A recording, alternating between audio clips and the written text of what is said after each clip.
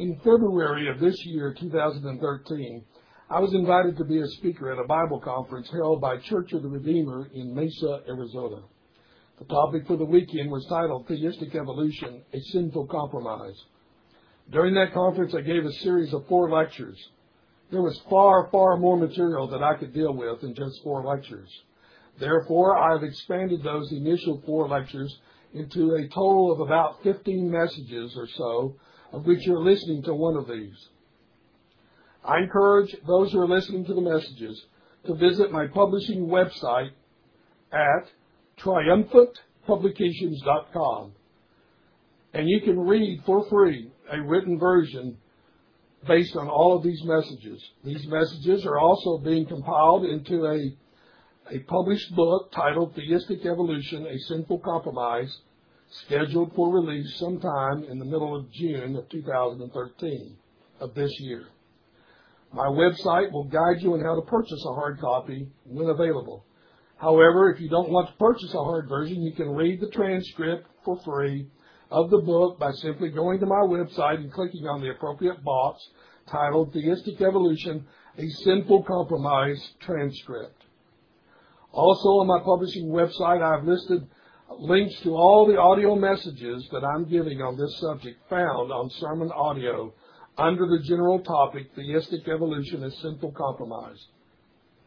May the Lord bless you as you listen or read about this very dangerous view that's gaining ground, unfortunately, among certain churches and institutions. This is part 2 of my analysis of another compromiser, theistic evolutionist by the name of Dr. Greg Davidson. Dr. Davidson was invited to conduct a seminar at the 2012 PCA General Assembly, which he did. He laid out during that seminar his views why an old earth view should be considered. He did not talk about evolution during that seminar. However, he referred people to his book if they wanted to know what he thought. In my analysis, consisting of part 1 and part 2 of Davidson, I am spending considerable time going through his book called When Faith and Science Collide. And in this analysis, I am demonstrating that Dr. Davidson is a most ardent and committed supporter of evolution. He believes that man did evolve from ape-like creatures. And he has put forth some of the most bizarre interpretations of Scripture that I have ever read. And the reason he gives these bizarre interpretations is because he believes that scientific findings can be legitimately used to reinterpret what the Bible says, particularly in the early chapters of the book of Genesis. In part 1, I left off with commenting how Dr. Davidson has said that the scientific evidence for evolution in an old earth is unassailable. Well, let me pick up at this point and then give some quotes from his book whereby he uses these quotes to demonstrate how evolution is supposedly unassailable. There is virtually no aspect of standard evolutionary thinking that Dr. Davidson rejects. He is most assuredly a committed evolutionist. He writes in his book, quote, "The belief that life originated from non-living materials is not derived exclusively from a commitment to materialism. Recall that Scripture tells us that the earth brought forth life at God's command. Rather, the belief arises from the observation that the earth contains a distinct record of life forms through time that starts with very simple-celled organisms that did not have a cell nucleus.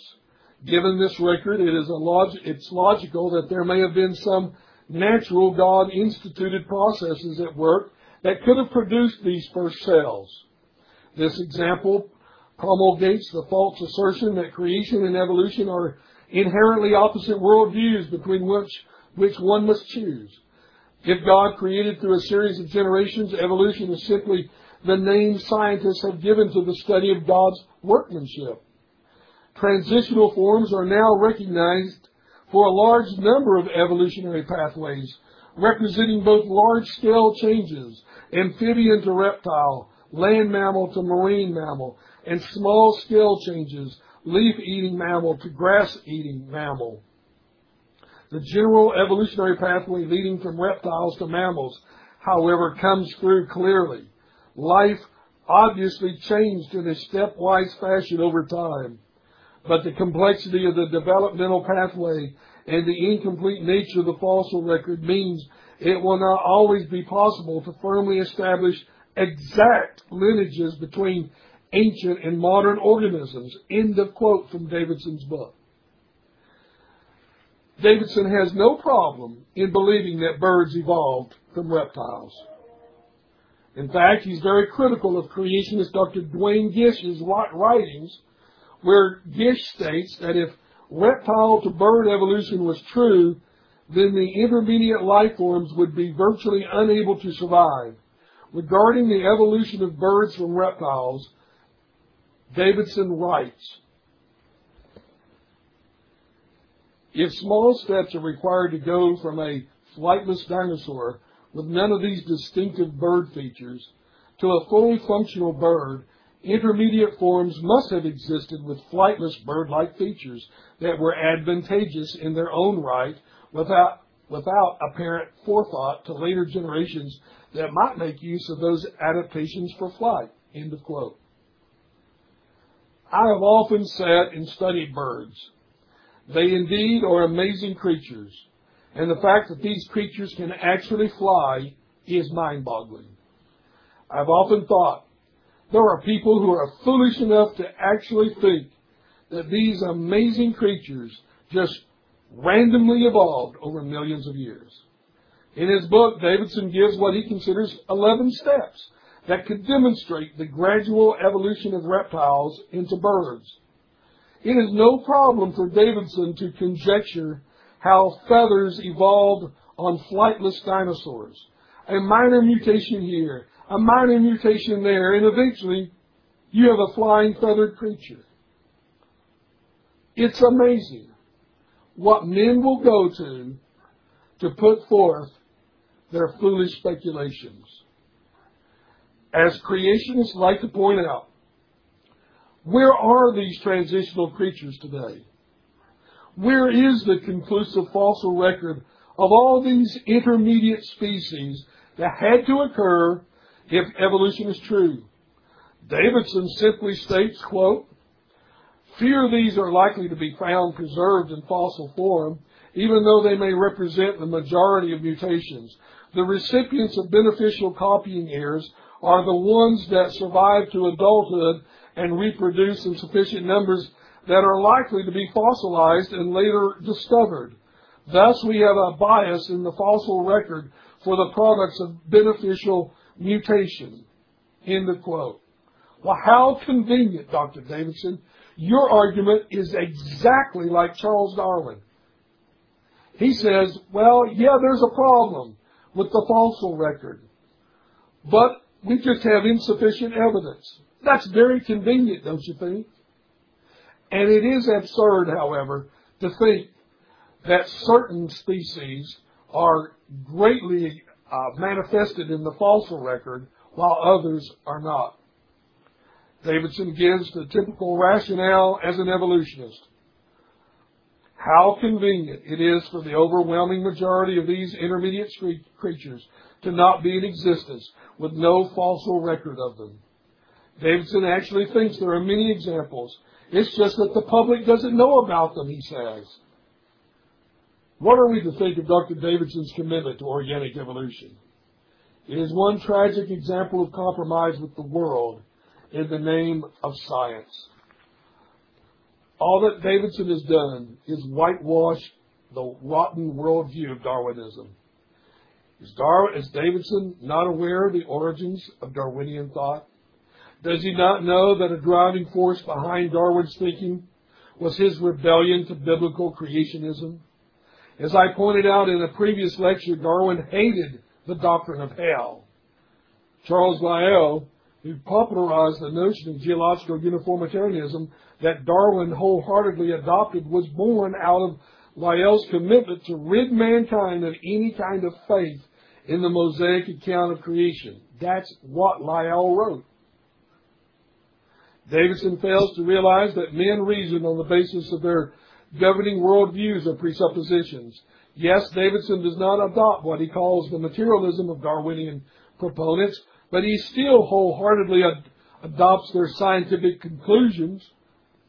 Davidson's contention that the fossil record clearly demonstrates the gradual evolution of life from single-celled organisms to modern man is simply false.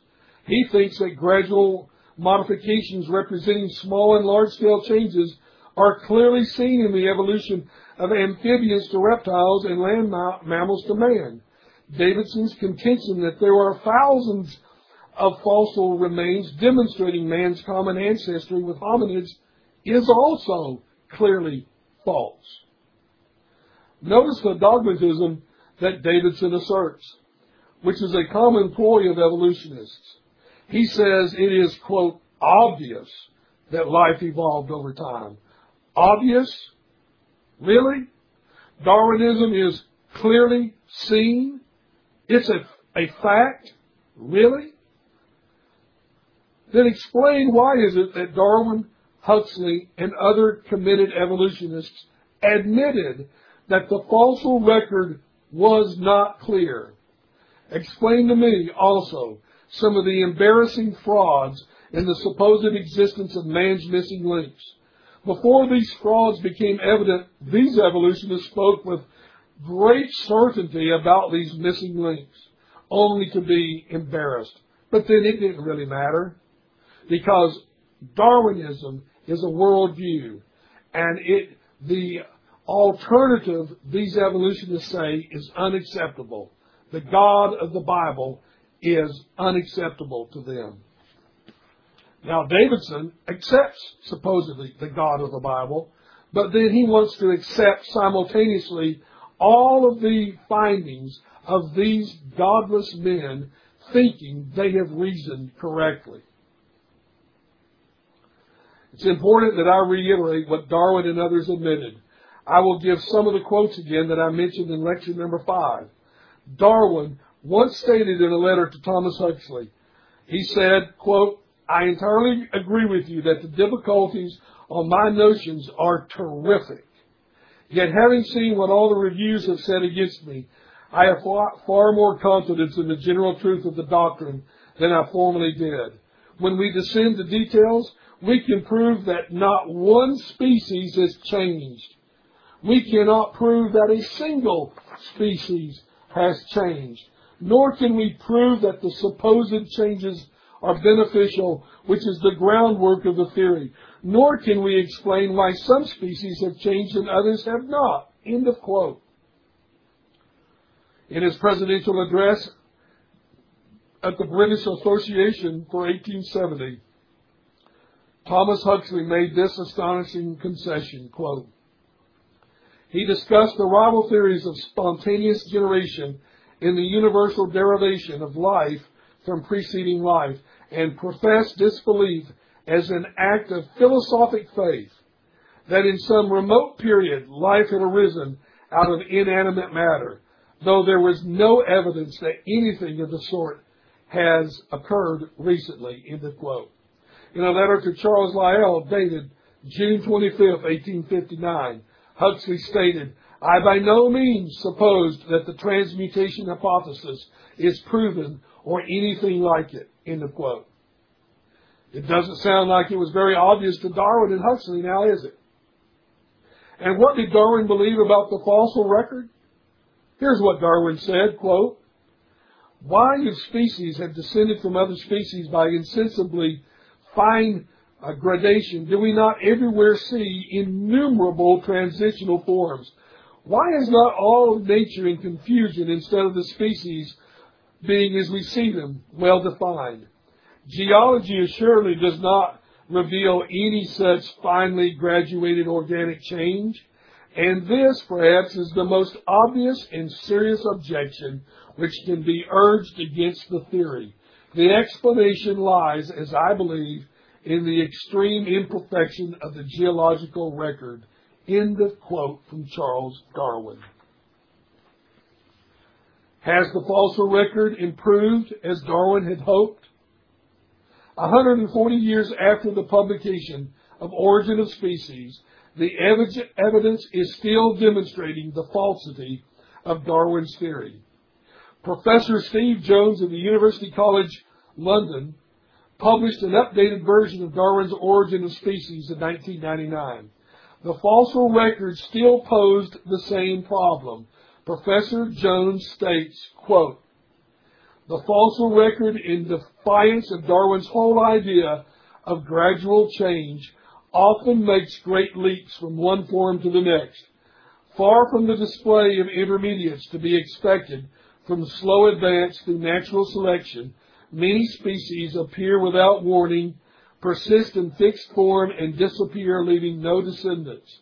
Geology assuredly does not reveal any finely graduated organic chain, and this is the most obvious and gravest objection which can be urged against the theory of evolution." End of quote from Professor Jones.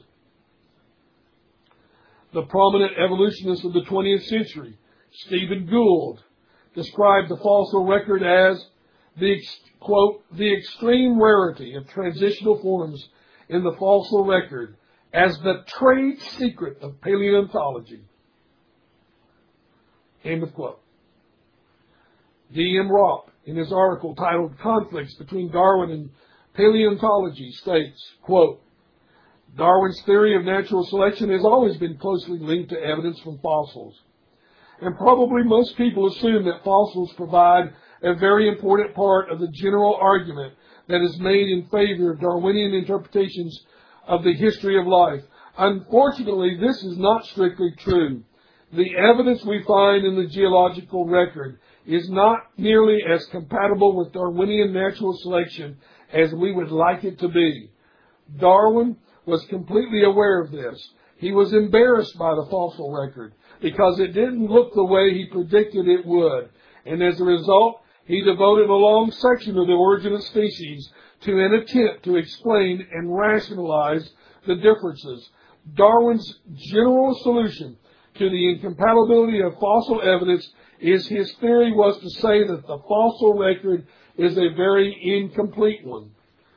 Well, as we are now about 120 years after Darwin, and the knowledge of the fossil record has been greatly expanded, we now have 250,000 fossil species, but the situation hasn't changed much. End of quote. We then get this forthright admission from Niles Eldredge, an evolutionist.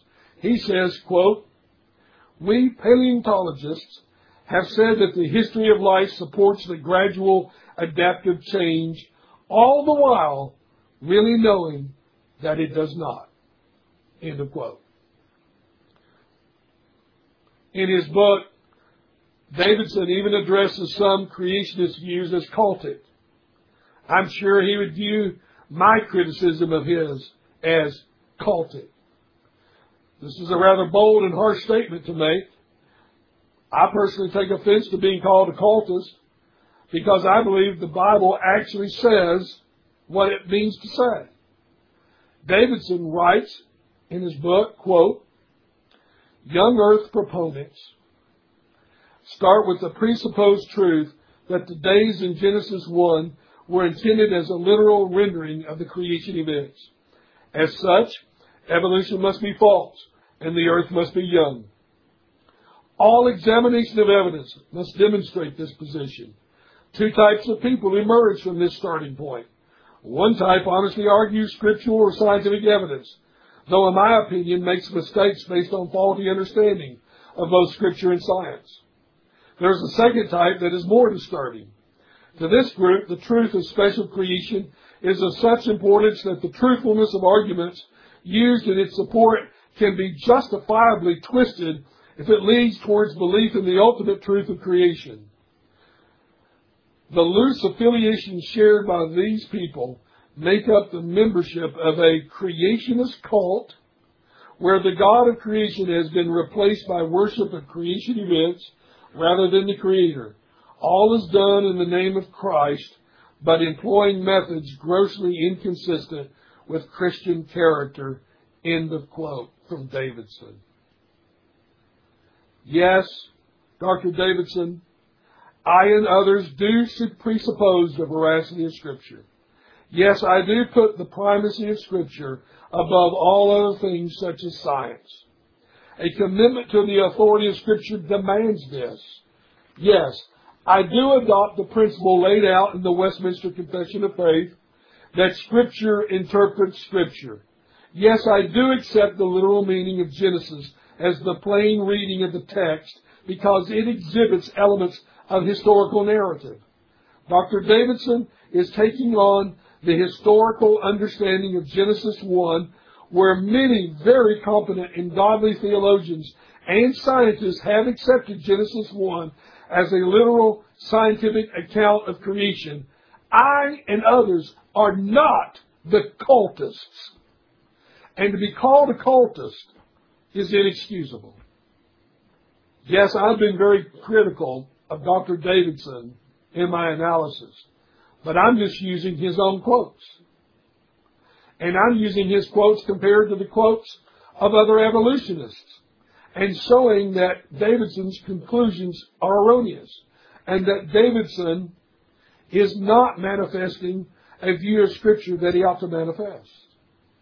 What are Davidson's views of Adam as a hominid chosen by God? Davidson's flawed hermeneutic is most conspicuous in his interpretation of man's creation. Frankly, it is incredible how he interprets Scripture to fit into his evolutionary scheme. His so-called exegesis of Genesis 2:7 should only be viewed as a prime example of eisegesis, reading into a text one's personal views. In this case, it is reading into Scripture the tenets of Darwinian evolution. Davidson has a significant section in his book on man's origin. He quotes Genesis 2:7. Then the Lord God formed man of dust from the ground and breathed into his nostrils the breath of life, and man became a living being. End of quote from God's precious word. Davidson then immediately proceeds to inform us what science says about man's origin. He states, quote, "It may come as a surprise even to those who accept human evolution that there are now fossils remains from over 5,000 different individual creatures that exhibit features intermediate between modern humans and ancient apes. Well over a dozen hominid species have now been identified that represent a broad spectrum of transitional forms." End of quote. Davidson thinks that many people's disdain with the thought that they came from a common ape-like ancestry is simply a manifestation of an inflated sense of self-worth. He writes, quote, "Our first reaction may be that man is not like animals. Man is unique. It must have been created, even if nothing else was. The concept that man might share a common origin with other life forms is an affront to our dignity and sense of value. One must ask, however, if the indignation comes from an understanding of biblical truth or simply from an inflated sense of self-worth." End of quote. I say that Dr. Davidson has failed to do his Bible homework. Psalm 8 says that man was created a little lower than God with dominion over the creatures. Man was created in God's image, unlike the animal world that was not created in his image. 1 Corinthians 15, verse 39, explicitly states, as I've mentioned in other lectures, that there is one flesh of animals and another of men. The Bible emphatically and categorically rejects any common ancestry of man with animals. I do find it insulting to think I'm nothing more than a highly evolved animal. But above all, I find Davidson's view insulting to the living God who made man in his image, who created all things instantaneously in the span of 6 days. I do find it insulting to the Lord Jesus Christ that from an evolutionary viewpoint, in his human nature, he supposedly has a common ancestry with lower forms of life. It is shameful to think this. Evolutionary thinking is shameful in its whole approach to science.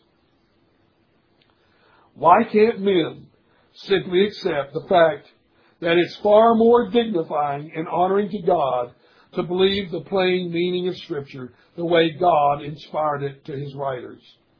Why do they think this exalted view of pseudoscience, which is what evolutionary thinking is, a pseudo-false science?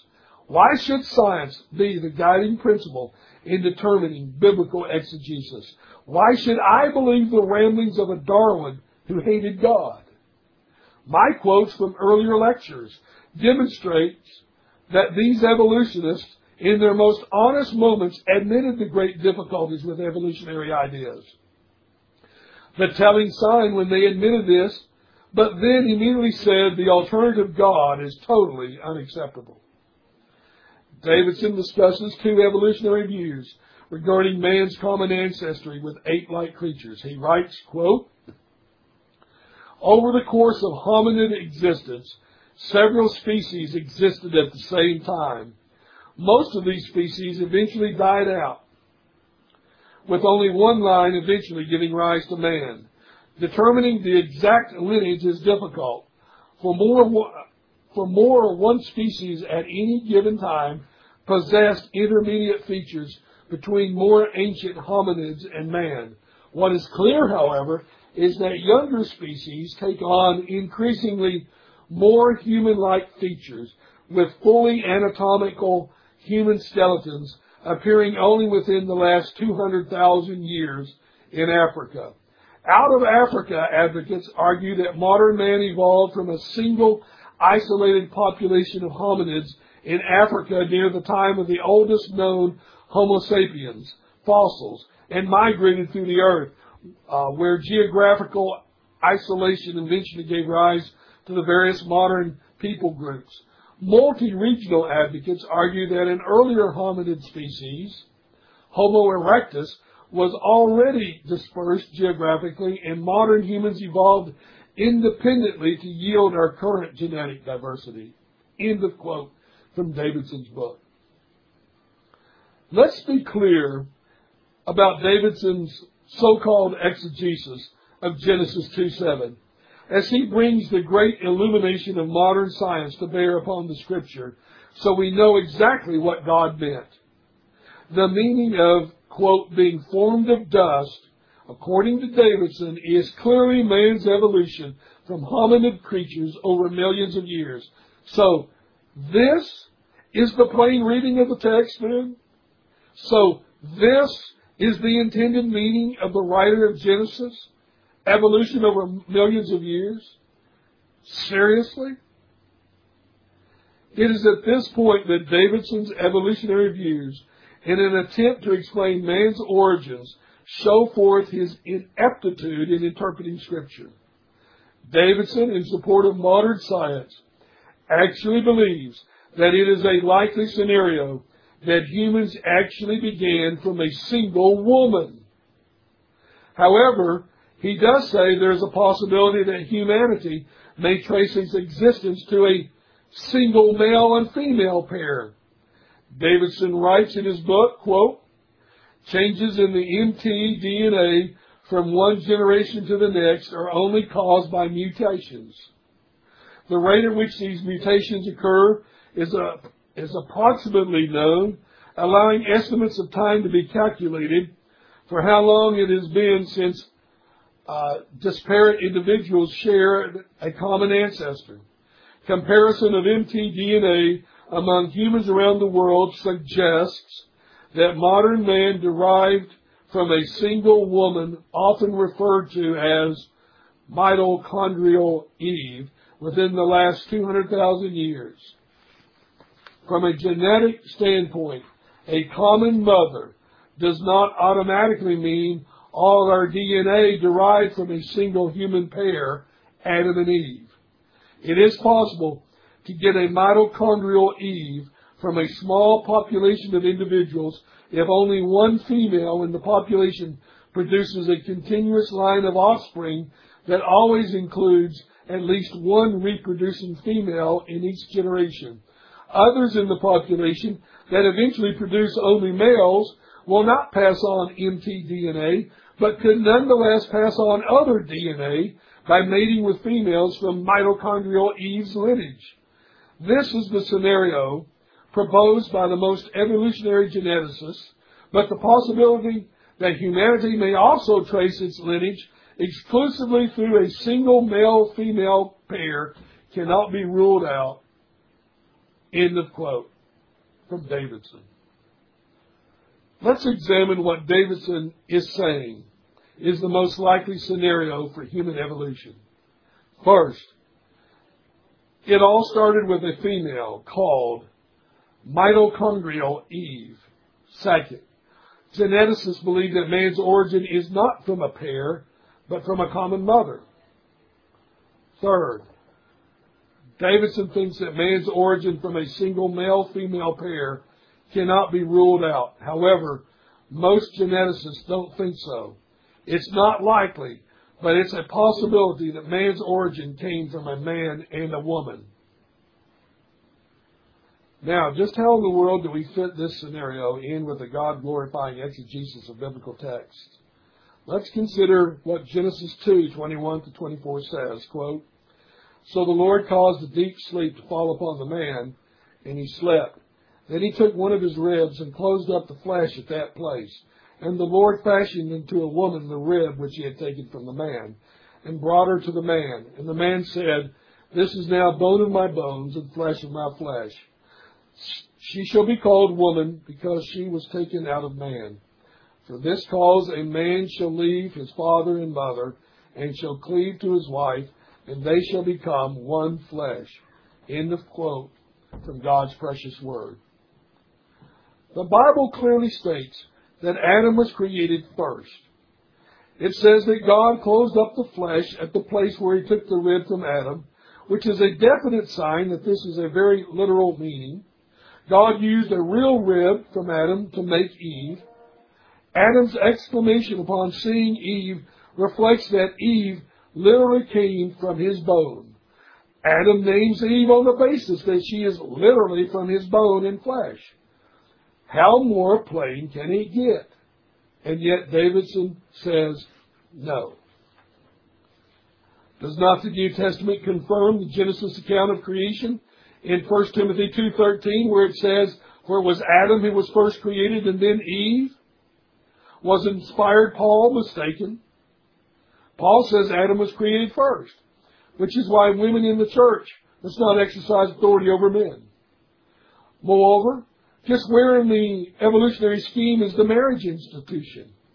Genesis 2:24 explicitly states that the marriage institution was ordained on the sixth day of creation when God created Eve and brought her to Adam. This is what Jesus, the Son of God, understood. The institution of marriage was sanctioned on day 6 of the creation. This is what Jesus said in Matthew 19, verses 4 and 5, which says, quote, "And he answered and said, Have you not read that he who created them from the beginning made them male and female, and said, For this cause a man shall leave his father and mother, and shall cleave to his wife, and the two shall become one flesh." End of quote from the Word of God, from what Jesus said. Jesus is quoting from Genesis 2:24, when he says that a man shall leave his father and mother and cleave to his wife. But let's ask evolutionists such as Greg Davidson a vital question. In an evolutionary scheme, when did marriage take place? Jesus said it began at the beginning of creation, with man and woman's creation. In an evolutionary scheme, there was obviously sexual reproduction going on among these hominids for hundreds of thousands of years, according to them. Were these hominids married? The sexual activity among these hominid creatures really cannot be considered marriage from a biblical perspective. Marriage is a human institution. If these views were incredible enough, Davidson has some further illuminations of how we should interpret Scripture. And these are quite fanciful. He has his own twist on the meaning of predestination or election. Davidson writes, quote, "If God created man in the same fashion as the animals, there must have been a point at which he created a hominid that was to be the first true human, Adam. To this individual, God endowed an eternal soul and the capacity to commune with the Creator, the ultimate distinction between man and animal.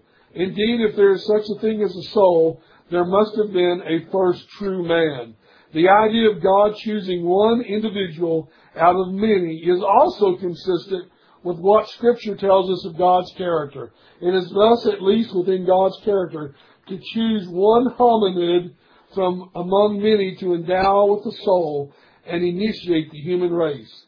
It is conceivable that the Eve and Adam of Scripture are genuinely mitochondrial Eve and her mate, selected by God from a population of hominids and endowed with the soul.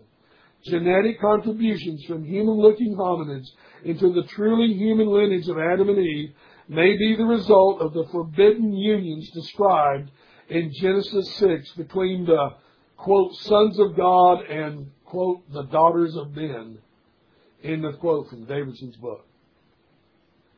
We should note from these comments of Davidson that he considers the notion of predestination or election is first seen in God's choosing out of a population of hominids one of these to receive a soul, if not two. This special hominid is Adam.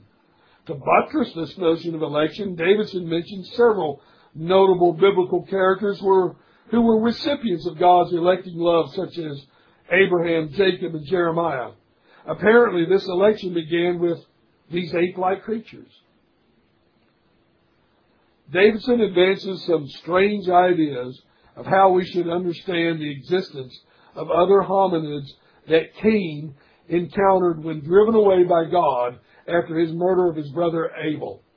Davidson writes, quote, "If it is unsettling to think of God choosing one hominid from among a population to endow with a soul, it will likely be more so to consider that the children of Adam and Eve may have interacted with a species that looked and behaved in ways we would consider human, but were not human. The only response that can be offered is that God often operates in ways that mystify us. When we think we have God figured out, we will inevitably find we have been presumptuous. At the time of Cain's banishment, he was the second child of the first humans in existence. Who else was there to fear? The most common explanation is that Adam and Eve had other children that populated the area into which Cain was to wander. Indeed, Genesis 5:4 does say that Adam and Eve had other sons and daughters, but there's a serious timing problem. The first three sons of Adam and Eve are explicitly named. Cain and Abel were the first two, followed by Seth after the murder of Abel. End of quote from Davidson's book. Davidson is incorrect when he says that the timing of the birth of Seth constitutes a serious problem. Why is this a problem? The Scripture does not mention how many sons or daughters Adam and Eve had. Seth's birth is mentioned after Cain's murder of Abel and God's banishment of him. We are told that after Cain's banishment, Cain's wife conceived Enoch, not to be confused with the Enoch born to Jared in the godly line. We are not told how many sons and daughters were born to Adam and Eve prior to Seth. The Bible says that Adam was 130 years old when Seth was born. Genesis 5:4, in speaking of Adam's lifespan, indicates that he did have other sons and daughters. The reason that Seth is the third son named is for the purpose of tracing the messianic line. Being the third son named doesn't mean he was the third son biologically. For a more thorough discussion of the trustworthiness of the biblical chronology, please see my lecture number 2 titled, The Meaning of Creation Days in Biblical Chronology. Who did Cain fear when he was banished according to Davidson? If one thought Davidson's exegesis of man's creation was imaginative and far-fetched, then consider his views of what constituted the sexual union between the sons of God and the daughters of men. Davidson writes in his book, quote, "It might also be suggested that others refer to animals, other creatures, but the language used to express both Cain's fear and God's response clearly indicate a fear of other, quote, people. It is conceivable that others could refer to a race of creatures with human likeness, but lacking the human soul, perhaps Neanderthals," end of quote, from Davidson's book. Before I continue this incredible interpretation of Scripture by Davidson, I need to point out a very confusing thing about the above quote. Davidson said Cain feared other people. However, he says that the others could be a race of creatures known as Neanderthals who have human likeness but who lack a human soul. How can one be a person without a soul? Let's continue with Davidson's understanding of Genesis 6. He writes, quote, "Neanderthals were not brutish ape men as they are often portrayed in the popular media." How Davidson knows this is anyone's guess. "Though of diminished cognitive potential relative to humans, Neanderthals were nonetheless similar to humans in many ways. They lived in groups, fabricated tools, painted pictures on cave walls, and placed items related to daily life in the graves of their dead. If Cain were to make reference to them, it would be natural to personify them, even though they lacked the crucial element, the soul, that defines and separates man from all other creation. This brings us to the Nephilim. Genesis 6 describes God's displeasure with the wickedness of mankind. The behavior God focuses on is enigmatic description of sexual unions between the sons of God and the daughters of men, which gave rise to the Nephilim. The Nephilim were apparently individuals of some physical stature and ability, mighty men of old, men of renown." End of quote from Davidson's book. Before continuing, let's get this straight. The creatures that Cain feared were Neanderthals who looked somewhat human, but they weren't humans because they lacked the defining quality of being a human, possessing a soul. If Neanderthals weren't human, why does Davidson refer to them as other people? What's amazing is that Greg Davidson is aware of a common interpretation of what is meant by the sons of God marrying the daughters of men. Davidson says in his book, quote, "Still another and perhaps the most widely accepted interpretation is that the sons of God refer to the righteous line of Seth who intermarried with the unrighteous line of Cain. Each of these interpretations represents a reasonable attempt to understand the passage, but none withstand close scrutiny," end of quote. By the way, the interpretation Davidson just mentioned is the commonly held Reformed understanding of the meaning of the text. It is the interpretation advanced by notable commentators such as John Calvin and Matthew Henry. But alas, these men were wrong. Their interpretation just cannot withstand close scrutiny, as Davidson says. Then what is Davidson's illumined understanding of Genesis 6:2? Davidson states in his book, quote, "The interpretation that the sons of God are the righteous line of Seth is often accepted not in its own merit, but because no better interpretation can be found. This interpretation is also weak, for there is no indication that God forbade marriage between the offspring of Seth and Cain. Nor is there reason to believe that unions between them would give rise to anything other than normal human beings. Further, if the line of Seth were truly righteous, they would not have so readily taken wives from among the unrighteous, nor would they have been need for the flood. The wickedness of mankind fully encompassed both the lineages, with the sole exception of Noah. Now consider the possibility that Neanderthals walked for a time with humans. Though of human likeness, Neanderthals would have been considered, quote, strange flesh. Sexual union between humans and Neanderthals could have been physically possible, but intolerable in God's sight in much the same way as the acts of Sodom and Gomorrah were intolerable. In this context, Neanderthals may be the sons of God and human the daughters of men, where sons of can mean the offspring of or creation of God. Successful union between Neanderthals and humans could easily have given rise to offspring with unique physical characteristics who would be identified with a unique name, the Nephilim. Though Neanderthals were not taller than humans, their bone structure does suggest greater physical strength.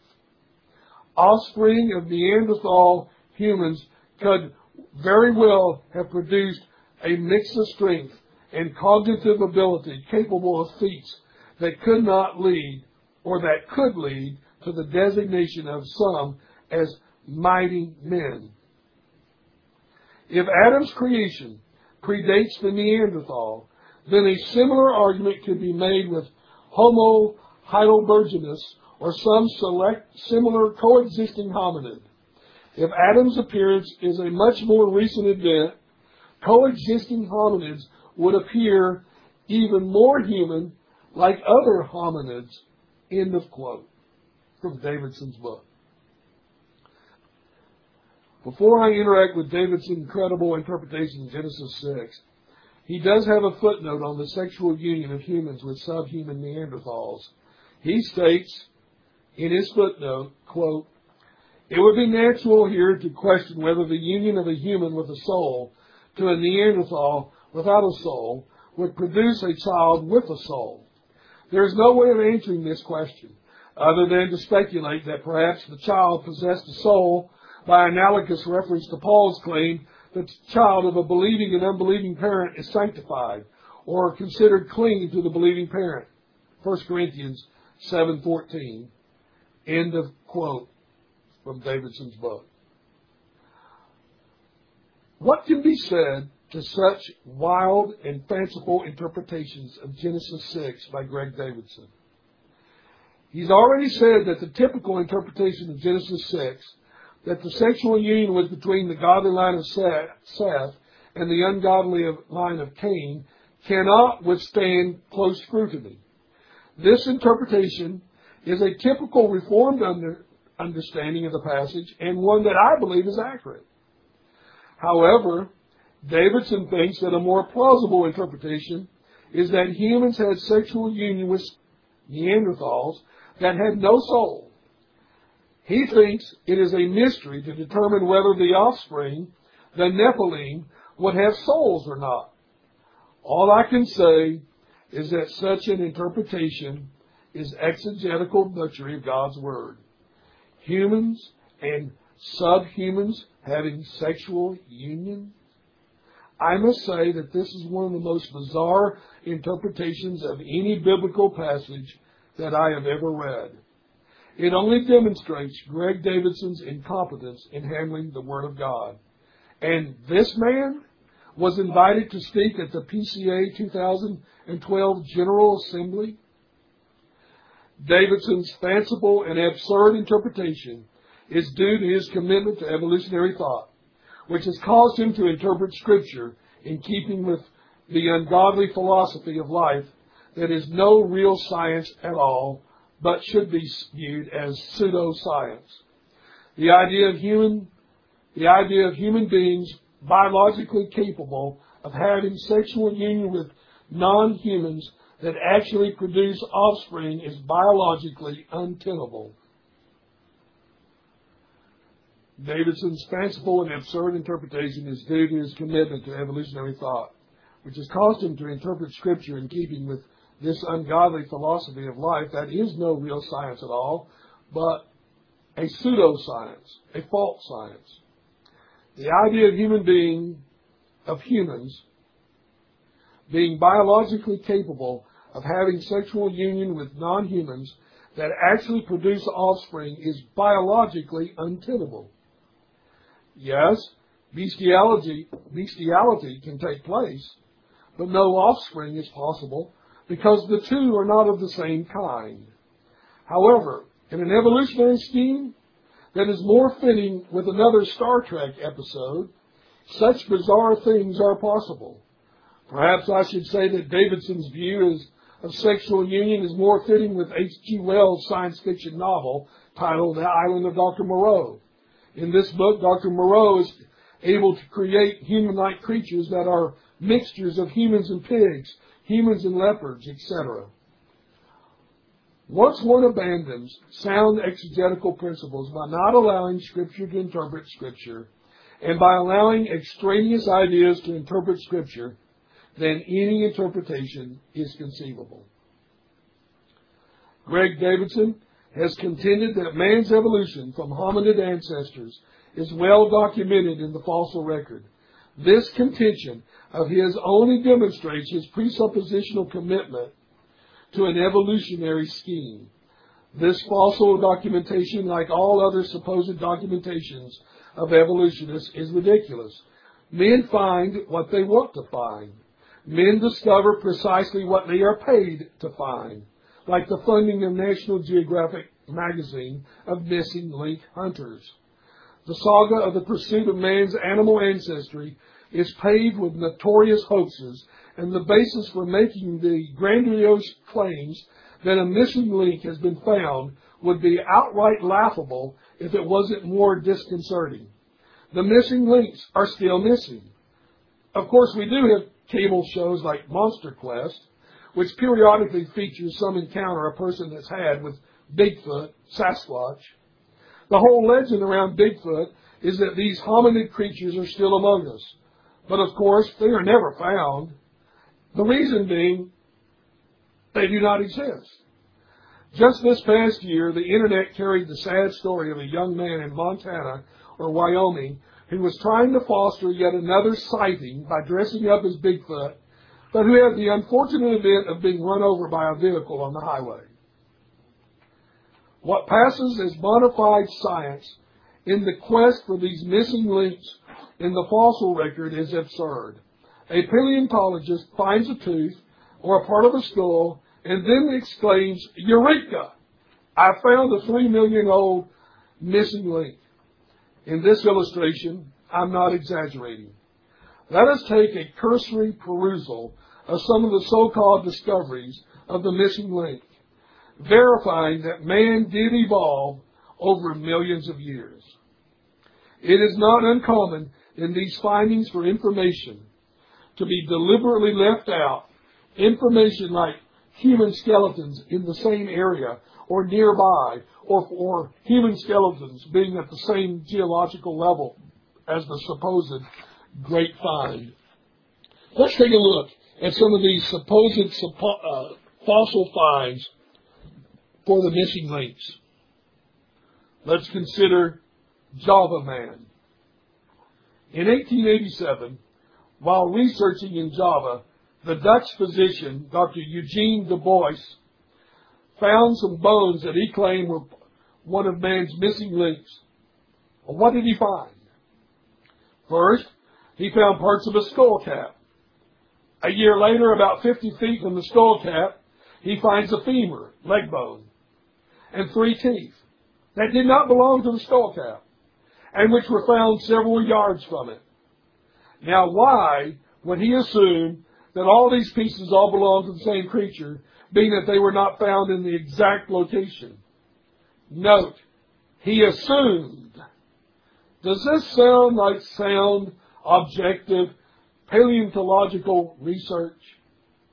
He called his remarkable discovery Pithecanthropus erectus, erect ape man. This was the official name given to the find, but the common name given was Java Man. To demonstrate the prejudice or bias, or should I say outright con job, Du Bois failed to disclose at the same time of his discovery 2 human skulls on the same level. This was a fact that he deliberately kept hidden for 30 years. For the longest time, Du Bois's discovery was met with great reticence among fellow naturalists, but eventually they fell in line years later and affirmed that this was indeed a bona fide missing link. As it were, 15 years before his death, Du Bois would, quote, pull the rug out from under his supporters by declaring that he had changed his mind and that his discovery was nothing but a giant gibbon. Let's consider the missing link, Peking man. We move on to another supposed missing link discovery. In the 1920s and 30s, Dr. Davidson Black near Peking, China, found 30 skulls, 11 mandibles, lower jaws that is, and 147 teeth. On the basis of just one tooth, he declared that this was a hominid, calling it Sinanthropus pekinensis, commonly known as Peking man. All but 2 teeth disappeared forever from 1941 to 1945.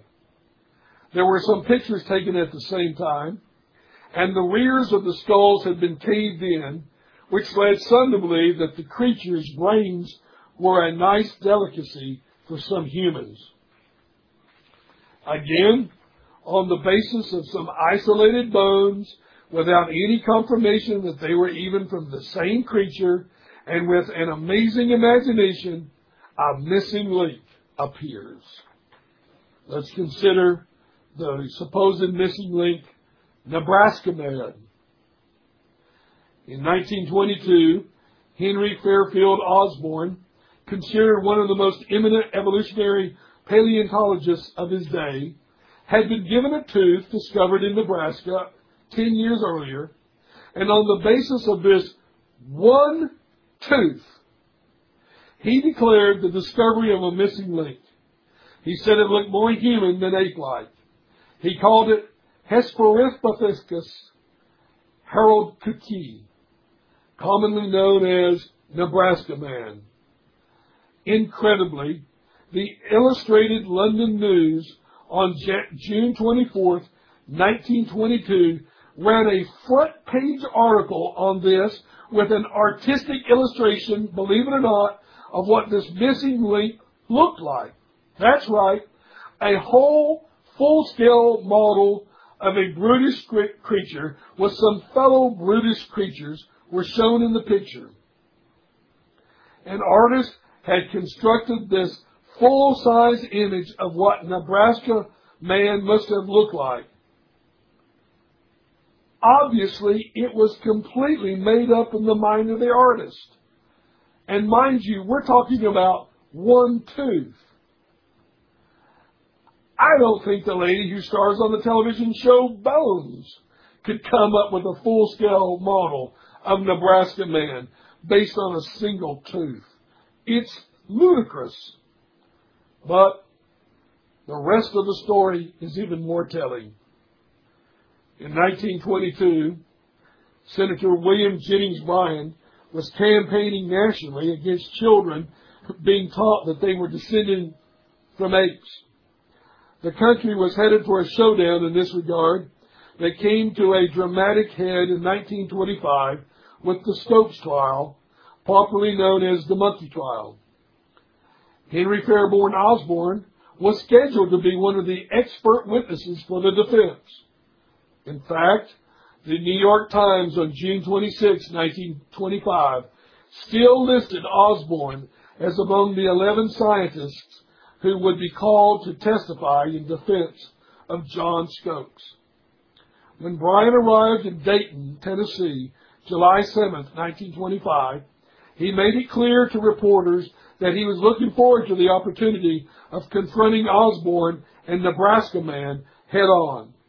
For some reason, Osborn would never come to Dayton and give testimony of his great find, which for him and his reputation was a good thing, because in 1927, the truth came out that the tooth, this single tooth that Osborn had declared a missing link, and on the basis of this single tooth, an artist had made up what this missing link looked like. The truth is, it turned out the tooth to belong to a wild pig. As someone said, a scientist made a man out of a pig, and a pig made a monkey out of a scientist. During the 1920s, there was a national campaign designed to not only discredit Darwinism, but to actually make it illegal to teach evolutionary theory in American public schools, believe it or not. The state of Tennessee, in 1925, passed a law known as the Butler Act that made it a misdemeanor for public school teachers to teach man's evolution. The bill was signed into law by then Governor Austin Peay. Immediately, the ACLU was looking for a way to challenge this law, and they soon found a test case with John Scopes in Dayton, Tennessee, a fill-in biology teacher who was using a textbook to teach evolution. For a most illuminating account of the Scopes trial, I urge my readers to read the book by Edward J. Larson, his 1997 book titled Summer for the Gods. Larson was able to secure new archival material that was not available to earlier historians. One of the most amazing things is that the whole trial was deliberately staged by key townspeople in order to put Dayton, Tennessee on the map. It became more dramatic than they ever could have imagined. When news of the trial reached William Jennings Bryan, he offered his services for the prosecution against John Scopes. When the news was known, the famous atheistic evolutionist trial lawyer, Clarence Darrow, volunteered his service for the defense. Darrow was chomping at the bit, as it were, to personally take on William Jennings Bryan. As it would turn out, Scopes would be found guilty and pay a small fine. But Darrow managed to coach Bryan on the stand, and after the trial was concluded, and this is what made history. Bryan was no theologian, and he was no great defender of the faith. Darrow's questioning of Bryan made fundamentalism look stupid. And this was indeed a watershed event in the United States. From that day forward, from the Scopes trial, evolution gained the upper hand in the public eye and has ever since prevailed. Well, let's consider another supposed missing link. Piltdown Man. One of the supposed missing links discovered in 1912 was Piltdown Man. Charles Dawson, medical doctor and part paleontologist, announced discovery of part of the skull and mandible near Piltdown, England. From this, he hailed the discovery of one of man's missing links, Aeroanthropus dawsoni, commonly known as Piltdown Man. If there was ever a basis for evolutionary scientists to have mud on their faces, this was it, because in 1950, further testing of the skull and mandible proved that the lower jaw had the teeth filed down and the bones treated with iron salts to make it look old. Piltdown Man was a complete, deliberate, fabricated fraud. Has the hoax deterred the evolutionists? It didn't even faze them. It has still been full steam ahead with the pursuit of fossil proof for man's descent from hominid creatures. After all, men must have their fetish idols. Men must find anything to run from God. Sadden, men like Greg Davidson and others who in the name of Jesus Christ insist that man's evolution from animal ancestors is an established fact of science.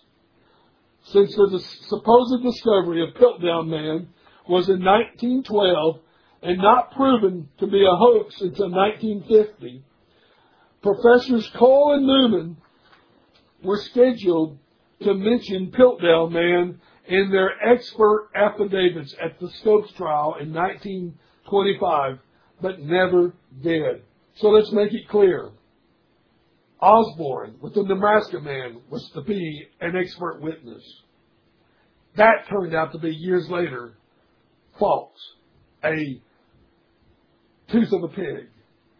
And then In 1925, certain men were scheduled to show that Piltdown Man was proof of man's evolution, but later, 30 years later, to be found a hoax. You see, men at the time, scientists of the time, have several times been found to be wrong, and yet the evolutionists claim that evolution is a scientific fact. Greg Davidson, the man who spoke at the PCA General Assembly seminar, claims that the fossil record is replete with testimony of man's origin from animal precursors. He is wrong. Well, let's consider the works of Raymond Dart, Lewis, Mary, and Richard Leakey. The paleontological works of all these persons are supposed discoveries of missing links in East Africa. The Leakey family has gained notoriety over the years for their efforts, and National Geographic magazine has done as much as anything to make them known and famous. In 1924, Raymond Dart found in Africa what he said was a missing link from a skull and some teeth. He called this find Australopithecus afarensis, meaning southern ape. Lewis and Mary Leakey, sponsored by National Geographic Society, of course found in 1959 what they were looking for, Xenanthropus boisei, East Africa man, in the Olduvai Gorge in Tanzania. This was not much different than what Dart had found. Of course, National Geographic made a huge issue about the discovery. In 1960, Mary Leakey found a jaw fragment at Olduvai. The cranial size was 500 cc, or less about 1/3 of a human. This is typical of apes, and the jaw was typical of an ape. So why are they missing links? Interestingly, in more recent years, British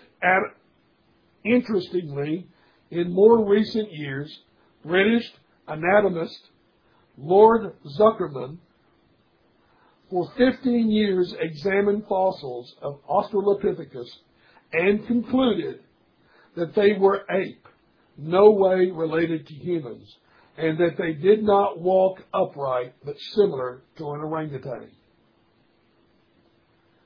What about Donald Johansson's Lucy?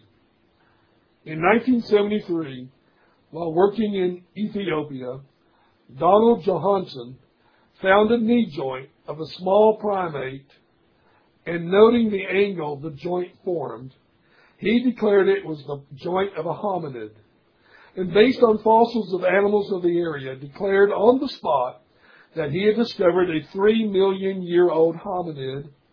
In November 1974, Johansson found 40% of a fossilized skeleton, a female, and named it Lucy. It was 3.5 feet tall with a brain capacity of 450 cc. He called a conference and announced the discovery of a 1.5 million year old hominid that walked upright. Of course, National Geographic promised funds and assigned a photographer to Johansson's expedition. And of course, in 1975, he found other fossils from 13 individuals that he called First Family. Since then, others examining the knee joint of Lucy have disagreed with Johansson, saying that the angle is more in tune with tree climbers. Let's consider a more modern supposed missing link. In general, how reliable are these missing link hunters, as I call them? Let's consider this one. In 1983, New Scientist magazine reported, quote, a 5 million year old piece of bone that was thought to be a collarbone of a human-like creature is actually part of a dolphin rib, according to an anthropologist at the University of California, Berkeley, end of quote. Dr. Tim White, an anthropologist at the University of California, said that the find was on par with Nebraska man and Piltdown man finds. The discoverer, anthropologist Dr. Joel Boaz, was standing by his find. However, fellow anthropologists became skeptical of the find, and finally it was concluded to be the part of a dolphin rib. It is fitting what Johns Hopkins University anthropologist Alan Walker has said about the incident. He said that there is a long history of misinterpreting various bones as humanoid clavicles. And Dr. White added, quote, "The problem with a lot of anthropologists is that they want so much to find a hominid that any scrap of bone becomes a hominid bone," end of quote. Someone mockingly said that the find should be called Flipperpithecus. I think it's fitting. Unbelieving men are determined to run from God, to bow to the fetish idol of human evolution. Sadly, there is a group of churchmen and professors at evangelical institutions that want to adopt such a godless notion. Well, what about Greg Davidson's belief of death prior to man's fall into sin? Davidson is in full agreement with Dr. Ron Choon on man's common ancestor with hominids and God's choice of one of these hominids to bestow his image upon it. Because Dr. Davidson is a committed evolutionist, this position forces him, like all others, to reinterpret the Bible to fit evolution into one's view of sin and death. In order to preserve some resemblance to biblical theology, Davidson distinguishes between spiritual and physical death. This means that Adam's fall into sin brought spiritual death, but physical death could have existed from the beginning outside the Garden of Eden. Davidson writes in his book, quote, "It makes more sense that material death existed from the start, but initially outside of man's experience. The description of Adam and Eve's stay and eviction from the Garden of Eden suggests that life outside the garden had always been more harsh than life inside.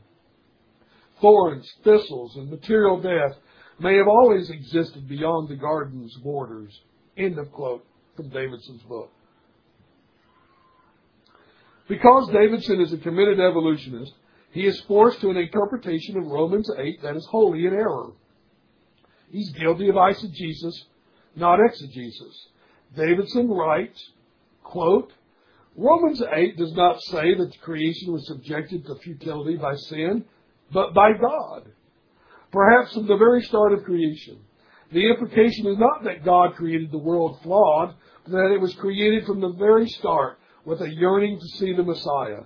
The idea that heaven is a return to creation, as was prior to sin, is a human concept, not an undisputed scriptural concept. If Isaiah says the wolf and lion will eat grass and straw in heaven, it does not necessarily follow that they did so at the start of creation. It is presumptuous to dismiss material death before sin with the claim that God would not call such a world good. God's ways are not our ways." End of quote from Davidson. Well, let's consider Greg Davidson's interpretation of Romans 8 with some well-known Reformed commentators like John Calvin, Matthew Henry, and William Hendrickson. Calvin comments on Romans 8, verses 20 and 22. Calvin states, quote, "As it was the spiritual life of Adam to remain united and bound to his Maker, so estrangement from him was the death of his soul. Nor is it any wonder that he consigned his race to ruin by his rebellion when he perverted the whole order of nature in heaven on earth. All creatures, says Paul, are groaning, Romans 8:22, subject to corruption, not of their own will, Romans 8:20. If the course is sought, or if the cause is sought, there is no doubt that they are bearing part of the punishment deserved by man, for whose use they were created. Since, therefore, the curse which goes about through all regions of the world flowed hither and you from Adam's guilt, it is not unreasonable if it spread to all his offspring." End of quote from Calvin. Calvin understood that all of creation groans because it was made subject to corruption by man's fall into sin. Matthew Henry and William Hendrickson said it probably as best as any. Matthew Henry wrote in his commentary on Romans, quote, "The sense of the apostle in these four verses we may take in the following observations. 1. That there is present vanity to which the creature, by reason of the sin of man, is made subject." Verse 20. "When man sinned, the ground was cursed for man's sake, and with it all the creatures, especially of this lower world, where our acquaintance lies, became subject to that curse, became mutable and mortal, under the bondage of corruption." Verse 21. "There is an impurity, deformity, and an infirmity which the creature has contracted by the fall of man. The creature is sullied and stained. Much of the beauty of the world is gone. There is an enmity of one creature to another. There are all subject to continual alteration and decay of the individuals, liable to the strokes of God's judgments upon man. When the world was drowned and almost all the creatures in it, surely then it was subject to vanity indeed. The whole species of creatures is designed for and is hastening to a total dissolution by fire, and it is not the least part of their vanity and bondage that they are used or abused rather by men as instruments of sin. The creatures are often abused to the dishonor of the Creator, the hurt of His children or the service of His enemies. When the creatures are made for food and fuel of our lusts, they are subject to vanity. They are captivated by the law of sin, and this not willingly, not of their own choice. All the creatures desire their own perfection and consummation. When they are made instruments of sin, it is not willingly. Or they are thus captivated, not for any sin of their own, which they had committed, but for man's sin, by reason of him who hath subjected the same. Adam did it meritoriously, the creatures being delivered to him. When he by sin delivered himself, he delivered them likewise into the bondage of corruption. God did it judicially. He passed a sentence upon the creatures for the sin of man, by which they became subject. And this yoke, poor creatures, they bear in hope that it will not be so always. 2. That the creatures groan and travail in pain together under this vanity and corruption. Verse 22. It is a figurative expression. Sin is a burden to the whole creation. The sin of the Jew in crucifying Christ set the earth a-quaking under them. The idols were a burden to the weary beast in Isaiah. There is a general outcry of the whole creation against the sin of man. The stone cries out of the wall, Habakkuk 2. The land cries, Job 31. 3rd, that the creature that is now thus burdened shall, at the time of the restitution of all things, be delivered from this bondage into the glorious liberty of the children of God. Verse 21. They shall no more be subject to vanity and corruption and the other fruits of the curse, but, on the contrary, this lower world shall be renewed. When there will be new heavens, there will be a new earth. 2 Peter 3:13, Revelation 21:1. There shall be a glory conferred upon all the creatures, which shall be in the proportion of their natures, as suitable and as great an advancement of the glory of the children of God shall be to them. The fire at the last day shall be a refining, not a destroying, annihilating fire. What becomes of the soul of brutes that go downwards, none can tell, but it should seem by the Scripture that there will be some kind of restoration of them. The Reformed commentator William Hendrickson made these comments on Romans 8:19 and 22. Hendrickson says, quote, "The whole creation is looking forward eagerly for the revelation of the sons of God, because that event will also mean glory for the whole creation. We must bear in mind that it was not by its own choice, hence was not by its own fault that the creation was made subject to futility. It was not the irrational creation that sinned, it was man. And the one who subjected the creation to futility was God. It was He who, because of man's sin, pronounced a curse on. What or on whom? Well, in a sense on creation, but in an even deeper sense upon man. So, since creation's humiliation was not its fault, as the passage specifically states, it will certainly participate in man's restoration. Nature's destiny is intimately linked up with the sons of God. That is why the whole creation is represented as craning its neck to behold the revelation of the sons of God. Note the expression, the creation was subjected to futility. The American version reads to vanity. It indicates that since man's fall, nature's potentialities are cribbed, cabined, and confined. The creation is subject to arrested development and constant decay. Though it aspires, it's not able fully to achieve. Though it blossoms, it does not reach the point of adequately bearing fruit.